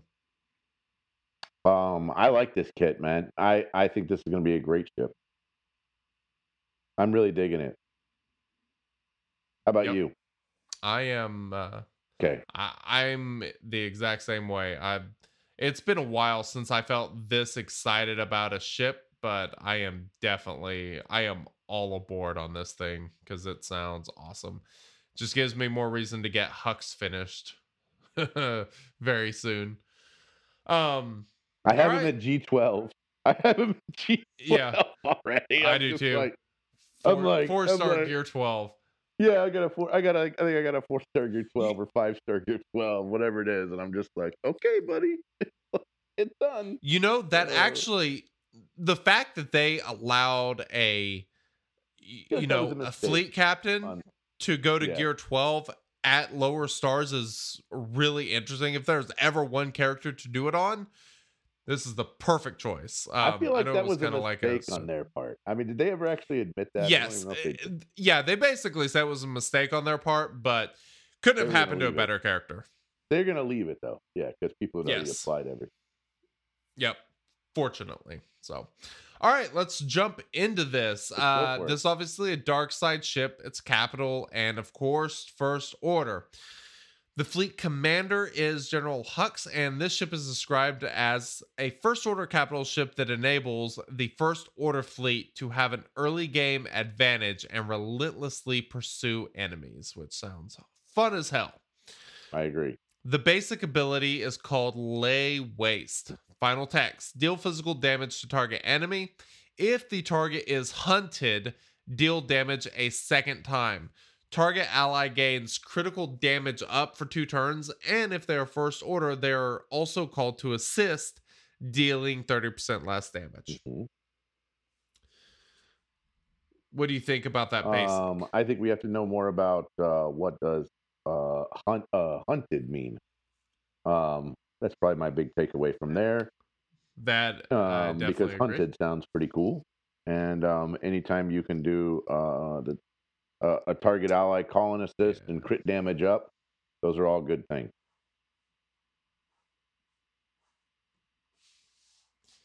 Absolutely. And Like- like I said, the being able to pick a target is Crit damage great. up for And 2 turns is also, nothing to sneeze at. anytime a ship brings in like a new Yeah. Oh hell no. No, crit damage up makes a big difference, especially already when you're hit talking hard. about these First Order ships that yeah, they hit hard, like, you know, TIE fighter pilots been maybe not so much Previously, now, though. but has been one of the hardest hitting ships. Yeah, it's great. And so he might still be at, you know, at high relic levels, I'm not sure, but the hunted, I love it when they add, you know, unique abilities, some of these capital ships, just, you know, fun little new mechanics. Yeah. The first special is called Quell. It is a cooldown of 2. Final text: deal physical damage to target enemy and inflict offense, down, and target lock for 3 turns. If the target is resistance or hunted, these effects can't be resisted. So again, inflicting target lock typically does something else, right? And so we have to, Yep. you know, there's like it on its own. Target lock is not super awesome, but it's the abilities that come afterwards when a character is target locked Yeah. that is super cool. And offense down on your enemy is always a good thing. So 100%. and now we've got cannot be resisted, which means which is pretty cool. Anytime you have an ability which can't be resisted, that's always a good thing. And now we have 2 ways for it Yep. to be where it can't be And- resisted. But I will tell you, most people are not running resistance characters in Arena, so I'm not really seeing this really That's what I was working about to say. for the resistance. But if we can get to hunted, I think that could be pretty cool. Agreed. All right, second special is Ravage with a 4-turn cooldown. Final text: deal physical damage to all enemies. This attack deals 100% more damage for each hunted enemy. We really need to figure out what hunted is. I love like things doing yeah, more damage. more damage, big AoE hit, which means now we can get around the taunt, which we love whenever we can get around the Yeah. taunt. Dealing 100% more damage after you've got crit damage up, I think is super awesome. But we need to dealing 100% more damage for each hunted enemy means we really need to know what hunted is, because we could potentially be doing 200, 300, 400, or 500% more damage. So yes, super important. We now have a AoE ability that could do 500% more damage. I would love to figure out how we could do that Which Yes. would be badass. now. So let's talk about that with the third special. And this is the ultimate ability. Yeah. English Hope, 3-turn cooldown. 3 turn. That is the lowest cooldown of any ultimate. Right. Not only that, but this is the only ultimate that is available for use at the start of battle. Final text: all hunted enemies lose 35% turn meter, and the target enemy becomes hunted until they are defeated, which cannot be copied, dispelled, prevented, or resisted. Then deal physical damage to target enemy. First order allies gain defense, penetration, offense up for 2 turns. This ability can be evaded and is available for use at the start of battle. Hunted.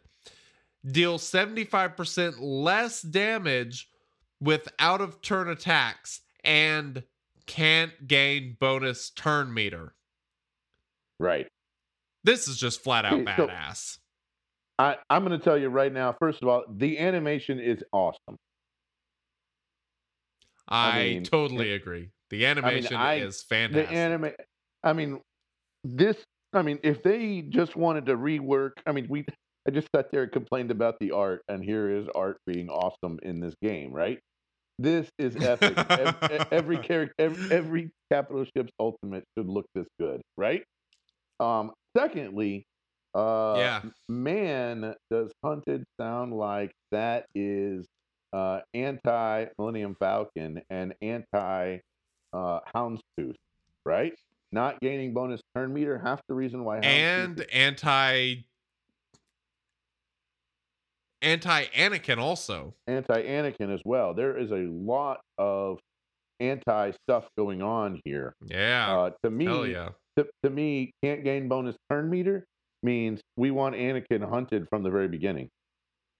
Absolutely. And can't gain those bonus turns. Exactly. Which means now if we kill someone else, he can't gain the bonus turn meter. And if you it completely nerfs his unique ability. And if you can't be dispelled, means that if you were able to get hunted off on MILF before MILF did the wiggle, again we got to check the speeds. But if that was possible, now I think it would be. Actually. Now, if it's possible, we got to check the speeds. But if it's possible, now you have a hunted MILF, which means you're doing more damage all the time. The other thing too is, when when Houndstooth is not taunting and doesn't have a daze, every time you hit another enemy, one of its allies, it gains 25% turn meter, which means on an AOE sometimes it can get 100% turn meter, which is crazy. So yeah, for me, this hunted is also anti-Houndstooth. We need more anti-Houndstooth in the game. So I am 100% totally stoked about this. Well, and the other thing that makes this, it's not just hunted that makes this anti-Houndstooth. It's first order allies gaining defense, penetration, and offense up. These ships that already hit hard are going to be hitting even harder because of that. I absolutely love it. This is super awesome. Now, the question is how fast can you get this ability off? And that takes us to the unique ability, 2 steps ahead. Final text.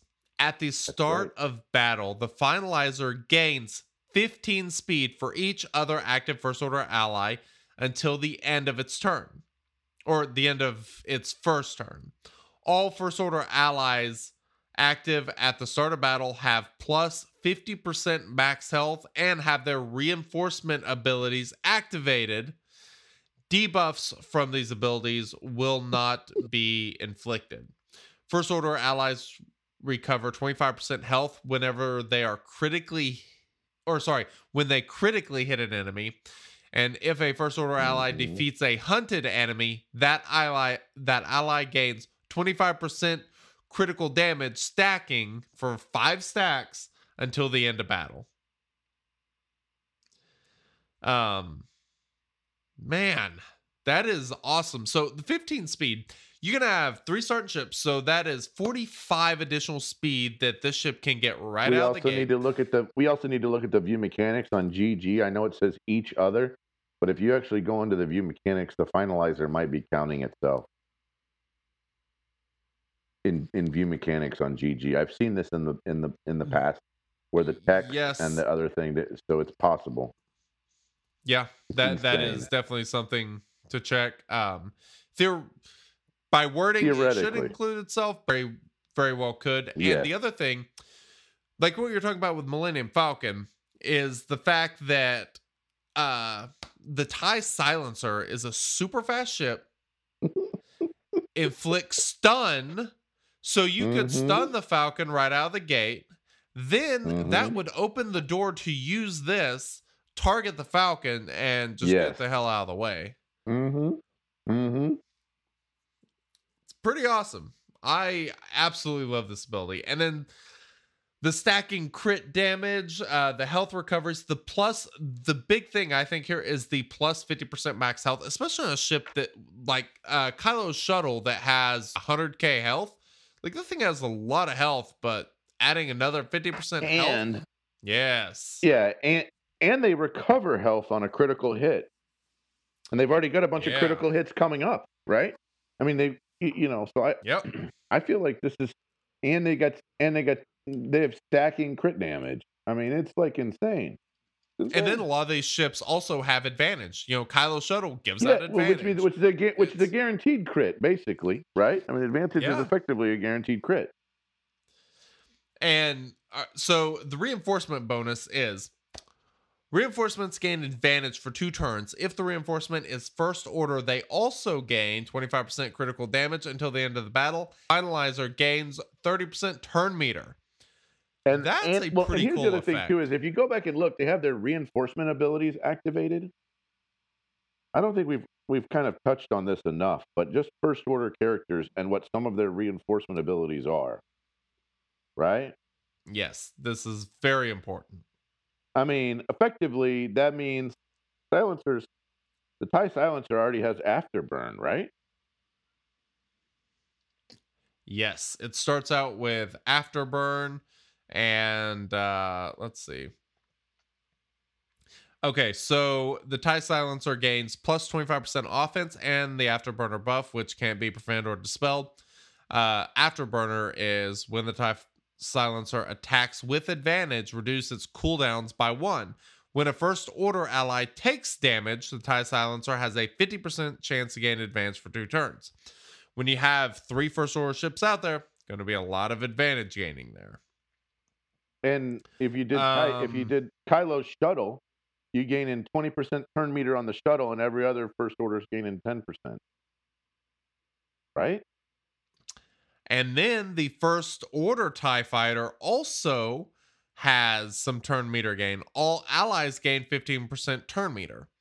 So the first order TIE fighter pilot means everybody would get 40% potency, and all active allies would have negative 20% tenacity, doubled against resistance. Ooh, that's pretty good too. I mean, there are some pretty, here, inflict target lock on the, and here's one. If you did the first order, you could inflict target lock already. Oh no! Well, no debuff. No debuff. It won't inflict right. target lock because it won't do the debuff. Right. It won't do the debuff. But everything else would be good. But so I mean, you have a lot of options here. You have an incredibly lot of options. And this is awesome. Again, first order. I've always thought first order special forces TIE fighter pilot. I mean, look, once you've already gone all in on the first order, going all in on this first order TIE fighter pilot is not the end of the world. It really isn't, right?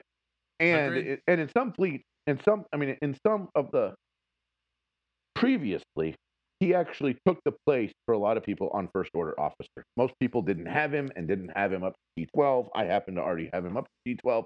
I'm going to tell you, in my opinion, he was better than first order officer in that 5th spot on the original team, right, with crew lead. Yeah. And he already had a ship that was really good. Now what we're saying is it's even better to have him, and you're going to have him at, what is it, Relic 3, Relic 5? What do we need him for in this thing? The thing that just, the quest. Relic we need him 5, at Relic, we need him at Relic 5. That dude's going to hit hard, and he's got some kind of some of his abilities are pretty darn good. So I'm just going to tell you, I feel like that that first order, I mean, effectively, you shouldn't have a problem climbing at this point with this fleet. Like we're effectively saying we're effectively with this fleet saying we should not see a timeout meta in ship ever again. I feel like that's what we're saying with this fleet. Maybe I'm wrong. That's kind of an interesting point. Because, I mean, that is a lot of damage right out of the gate. I mean, with all the turn meter gain, and you're already talking about these fast ships, so they could be getting a second turn before the other capital ship even gets its first turn. It isn't entirely possible. But I mean, in my mind, that's what I'm seeing is, and under user control, where you get to put hunted where you want it, when you want it. Yeah. I think that's really important. And I feel like I bet you that this doesn't seem like a defensive AI squad. No, this to me seems like I'm gonna come in, and if I'm a smart, if I'm a human playing, then I put hunted where it needs to go, and you're gone. Exactly. I feel like this is going to be really good, but I do not feel that we're going to see that. I feel like this is an end to timeout, at least as far as what we have in the game so far, and it's a way to get around the tank. Yep, 100%. I am pretty excited about it.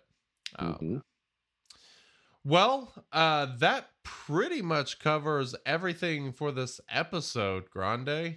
You know have what? Anything else Well, you'd like to? I mean, there are some things that could, we've talked about this before.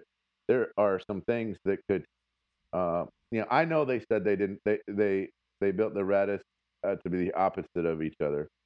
So you would assume they're balanced. On paper, this looks really cool, right? In a day or two, we'll see, right? I mean, you want to kind of leave it a little bit measured, but I'm excited for what we see. I'm excited for reading the kit. Is it going to work exactly like how we're theory crafting? Who knows, right? But it should be pretty cool. I haven't been this excited about a ship since Houndstooth, maybe Jedi Knight Anakin Starfighter. Oh, the rework? Maybe Houndstooth. Yeah. Maybe Houndstooth, or maybe the Anakin rework. Yeah. It's been a while. Like it's been a long time. I mean, so yeah, this is fantastic. I mean, it's going to put. I wasn't excited about Vulture Droid or the BTL. So this is definitely more exciting than either one of those. I was pretty excited about the Holdo maneuver. 100%. The biggest challenge with Holdo and the Holdo maneuver is that we don't have the ship to make the foresight work, right? Now, I will tell you that, the people in chat are making Joker's making a good point in chat. If they release some resistance ships that, gave us foresight, and then basically made it where she, from reinforcements, and then made it to where, Holdo was able to get to her Holdo maneuver in half the time, and knock this and do like the movie and knock this guy out, right? Do the Holdo maneuver on this guy right away, then obviously that would make sense, right? And it's very possible that this ship is works super great against everybody, but maybe Holdo with the ship that I think is coming eventually and might be Q2 of 2020, which is a Galactic Legends Ray sitting in a Galactic Legends Ray Red 5. Right? That'd be cool. And if we had a Galactic Legends Ray in her own Galactic Legends Ray ship, it might wipe the map with this particular team that we're talking about. But I like it. I don't think that we're going to get that, at least until April. Yeah. I'm just. Yeah, if we're lucky. If we're lucky, we'll get it by right? April. If we're saying that's Q2, right? So Q2 would be, April, May, or June. Yeah. Maybe we might end up with some good. I'm so with as much as they're putting in ships content, right? And as much as we're putting into as much as they're putting into these two, and the fact that both the Resistance faction and the First Order faction are heavily involved in ships, I would like to see the 2 new Galactic Legends characters, if they were to continue this for another quarter, have both of them get their own ship. That's just me. Yes, I totally agree. And that could be part of the reason why they're doing this, because both of these factions are kind of short on ships, whereas, you know, most of these other factions, you can build out a full squad and have a couple reinforcements of that faction.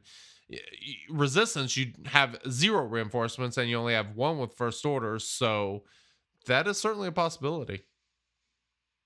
And Joker again is mentioning that we did get a new calendar, right? I don't know if you didn't really talk about the calendar too much, but we did get a calendar, and the calendar character login character is like Luminara or something for next month. It's super interesting. And I think, you know, that potentially could lead to, and we do have a new season 7 of the Clone Wars cartoon on Disney Plus, and so potentially we could kind of 2 steps forward and 2 steps back. We could take 2 steps back and go back to Clone Wars a little bit, and potentially end up with some Galactic Republic and some separatist Galactic Republic kind of work, which might give us some more relief on light side TV and dark side TV. Yes, which would be helpful. And that would be the big thing if we got a little bit of help for the light side territory battle. There are some guilds that are still having serious. There are some guilds that are still having some pretty serious trouble with dark side TV. I mean, I know there's a lot of guilds out there getting, you know, 28, 29, 30, 31 stars, right? In dark side GOTB. I think there's even a guild that got 32 stars. But we don't have a lot of guilds up there in that area. And so I know we tend to talk about light side GOTB as being where people need help, but I still feel like that there are some some groups out there that could maybe use with a few more separatists, or use with a few more, you know, or some reworks on Galactic Jedi. I mean, you know, we've talked about how bad Mace is, right? You basically said he was a dead capital ship. I'd love it if we were able to maybe kind of end up with a. And from, you know, we got a couple people in. I don't know if you saw this or not, but we have a couple people shout out because of double cam shards. We have a couple people that have unlocked Kiamundi. Yeah, that's crazy, isn't it? And they basically say he doesn't work real well, right? Well, he'd work a lot better if we had a couple Galactic Jedi that were reworked. Yeah. So it's something to think about. That could certainly be playing a factor.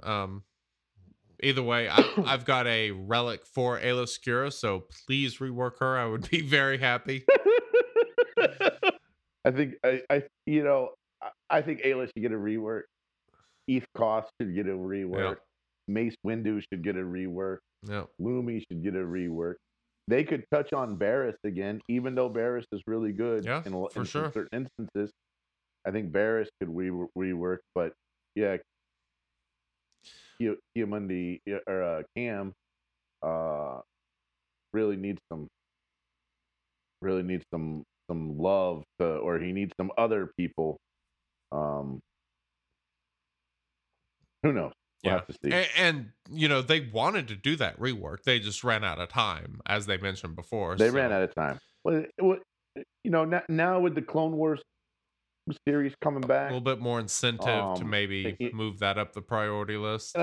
Not a spoiler alert, but I mean, it's on the, you know, you can watch the YouTube shows it. The first episode has more clones in it, and has clones that are, you would not mistake for any other clones. Chicken Bottom said it in the chat there. Bad Bat, which had been alluded to before, and you know, I'd love to see a secondary clone squad that would work for light side GOT. They could use a couple more for sure. That would be great to have more. At least what? Yeah, I mean, if you have 4 with gas, and then you could put 4 with Shock T, that'd be really great. Which means we need at least 2 more, right? Yep. Really and truly. I mean, at a bare minimum, we need 2 more. So yep. To see how it goes. I totally agree. It's all good, interesting stuff. I agree. Well, I guess we will leave it there. And Grande, thanks for hanging out. Yeah, man, it was a lot of fun.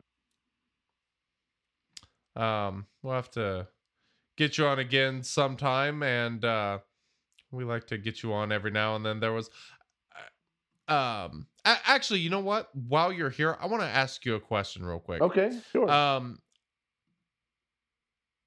So you posted this in our Discord, and this was actually something that we had talked about last time you were on the show because relics were still a little bit newer. Mm-hmm. So I predicted that relics would decrease the need for speed secondaries on mods and characters over time. Right. I remember that. Do I still feel this way overall? Or do I think that speed has become a factor again with all these characters kind of getting to Relic 7? What do you think about that? It's team specific. It's very, speed is team specific. They have produced, it's almost like relics didn't even really count as much as kit descriptions, right? And we already knew this. We knew that kit descriptions trumped mods. And how we know this is because we have meta teams. Yes, right? For sure. We knew this because we have meta teams, which, a guy with, a guy with gas clones beats a guy without gas clones. If it's 5v5, almost every time, right? The thing is that the gas for team, sure, the gas team, and the way 5's Zeta work means you don't need speed, right? But they had to almost double the amount of health and protection gained by that, and have a really dumb AI that, on purpose, the AI does not target 5, right? If the AI, very weird. If the AI targeted 5, if the AI said, whenever possible, target 5, it would be difficult. We would need speed, but they intentionally didn't do that. And the reason why they didn't do that is because they're trying to decrease the necessity for people to have speed mods. I mean, right now, gas beats gas, and whoever's on offense wins every time. Yep, pretty much. I mean, but there are some other aspects. I mean, but if you're relic, as long as you're relic, it doesn't matter. I mean, I've never seen a person who's running gas beat gas. Yes, for the guy on offense that's lost. Definitely true. Right, and it doesn't matter whether everybody on the team is relic 2 or everybody on the team is relic 7. I mean, I'm guessing it's possible, but it's not there. I feel like certain teams are definitely pretty safe mirrors. Yes. A pretty safe mirror that on offense you're going to win. I will say this though. I will say that teams that speed matters. You still have you still need speed on your Darth Revan Malak team, whether it's on offense or defense, and you have to have it. You need to have it in a large amount of it to make it work right. Even for sure. And there will always be teams and characters that are way. And I still feel like that there, for White Revan, you still need a lot of speed, even without it. Yes. And I don't, and again, sure. I don't feel like that. I feel like speed has maybe diminished a little bit, but I feel like it's still king, even in the new era. And the depth and plethora and quality of mods is probably more evident now than ever before, as far as if we're looking player to player. Yeah, that is definitely true. How do you feel about it? I'll answer this in a little bit more detail next week, because I'd like to talk about it longer. But in general, I think my original prediction, I feel like it was pretty spot on. Like most of my teams, I have gone pretty far away from using as much speed as possible and moved a lot more towards other stats. I'll give examples next week, because I think that would be a fun discussion. What's interesting though, we have two teams, Padme and Gas, that don't really need speed, right? And Yeah. and then really and truly, except for one or two characters on like a Grievous squad that don't need speed. But I feel like that they made Kit. They worked really hard on Kit, where you have characters that gain 100% turn meter and stuff like that, where when mitigate it, the other yeah, to mitigate speed, right? I mean, 100%. Sure. I mean, if somebody's gaining 100% turn meter when you do something, right? You have eliminated the need for speed on that character. Yep. Or if they gain a bunch of TM, Wink thinks he's right.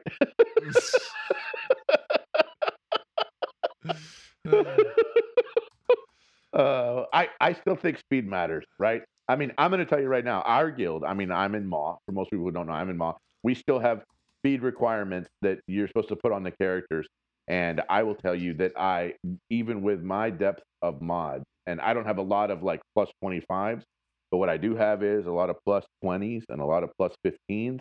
I still cannot meet our requirement because most of the counters, I mean, if you were going to use a CLS counter against Gas, you better bring some freaking speed to that map. Or it's not. Yes. Yep. And there are some teams you just do flat out character go first, but it's usually one character or two characters. It's not your whole team. No, it's not. No, but it's never your whole team. It's never been your whole team, right? There have been times where for example, Darth Revan, Malik, Bastila Fallen, those three, I mean, you absolutely need them going as often as possible. So I'm going to tell you right now, because Malik gains 100% turn meter, right? You didn't really need speed on him. He gains 100% turn meter. I don't disagree with you, but everybody mods him for speed. It seems. No, I modded him for offense. I don't either, but I'll be honest, mine's gear 11, so mine's I hardly use him at all. Mine's Relic 7. So I mean, and I'm going to tell you right now, I figured. I'm going to tell you right now, you could get away with a lot. You can get when a character goes to 100% turn meter, you can get away with a lot, right? You can get away with a whole lot. And absolutely. And I'm going to tell you, in my opinion, Malik is one of those characters that didn't really need to speed. Now, Darth Revan and Bastila Fallen, totally agree with, right? But not on Malik. And I think that HK could actually have been slow, in my opinion. HK can be slow, and the reason why is again because he hits hard. Yep, I've always ran him slow, and because potentially, but true. Again, I'm just going to tell you, and it all depends on where you are. Everybody's playing this game differently, right? I'm in a top 5 guild playing against other top 5 guilds in TW and GAC, and everyone's GAC, and what I've found is one guild's TW experience to another guild's TW experience is different, and one person's GAC experience to another person's GAC experience is very different. And so even if everybody is sitting in the final division, I'm going to tell you, if you have somebody who has 6.5 million GP and you went in and you saw what the teams that they're fighting against that are around their same GP, their same GP in their top 80, you would realize, oh crap, I have to have much better mods and much better speed, or I just don't ever get a turn. And so I don't feel like we can ever take one person's perspective, if that makes sense, on one of these things. You have to take a lot of people's perspective in order to come up with a better idea. And I still feel like that if you were going to choose a mod with no speed or a mod with speed, I'd probably take a slight decrease in speed, but speed would still be on the character. It's just instead of plus 25s or plus 27s, I'd be like, I can live with a plus 16, or I can live with a plus 11 because it also has this much offense, or it also has this much, or it also has this much defense. or it also 100%. has the right primary and secondary. But I can't say that I'm going to totally sacrifice 100% of the speed that I could have gotten from this mod. So in other words, I'm going to take a mod with no speed on it because it would be rare. There's a rare character where I would say that that's okay to have no speed on. Yep. Yeah, no, I totally agree. What you just said is, I think, very spot on. You will never be worse by going fast, but the importance of it's just not what it used to be. Just because you can get, a 16% health primary with a bunch of extra defense on the secondaries, like that extra defense or the extra health or protection percentage or whatever will get you a lot further than the 10 extra speed or whatever. It's amazing the number of characters now that I mod. I don't really care about speed on them at all. Like I'm modding them to do what they do well, and they do that without having to sacrifice a bunch of speed on them. But then again, there are still characters that I want to go like my bounty hunters, Bosk, Django, and Boba. They are pretty damn fast. I mean, and they're really good. That is one of my best modded teams. I mean, if you looked at the mods on them, you would be like, why the hell are those mods not on your arena team? I'm like, well, because they don't need it. I mean, if you're running gas, you don't need to be super fast. I agree.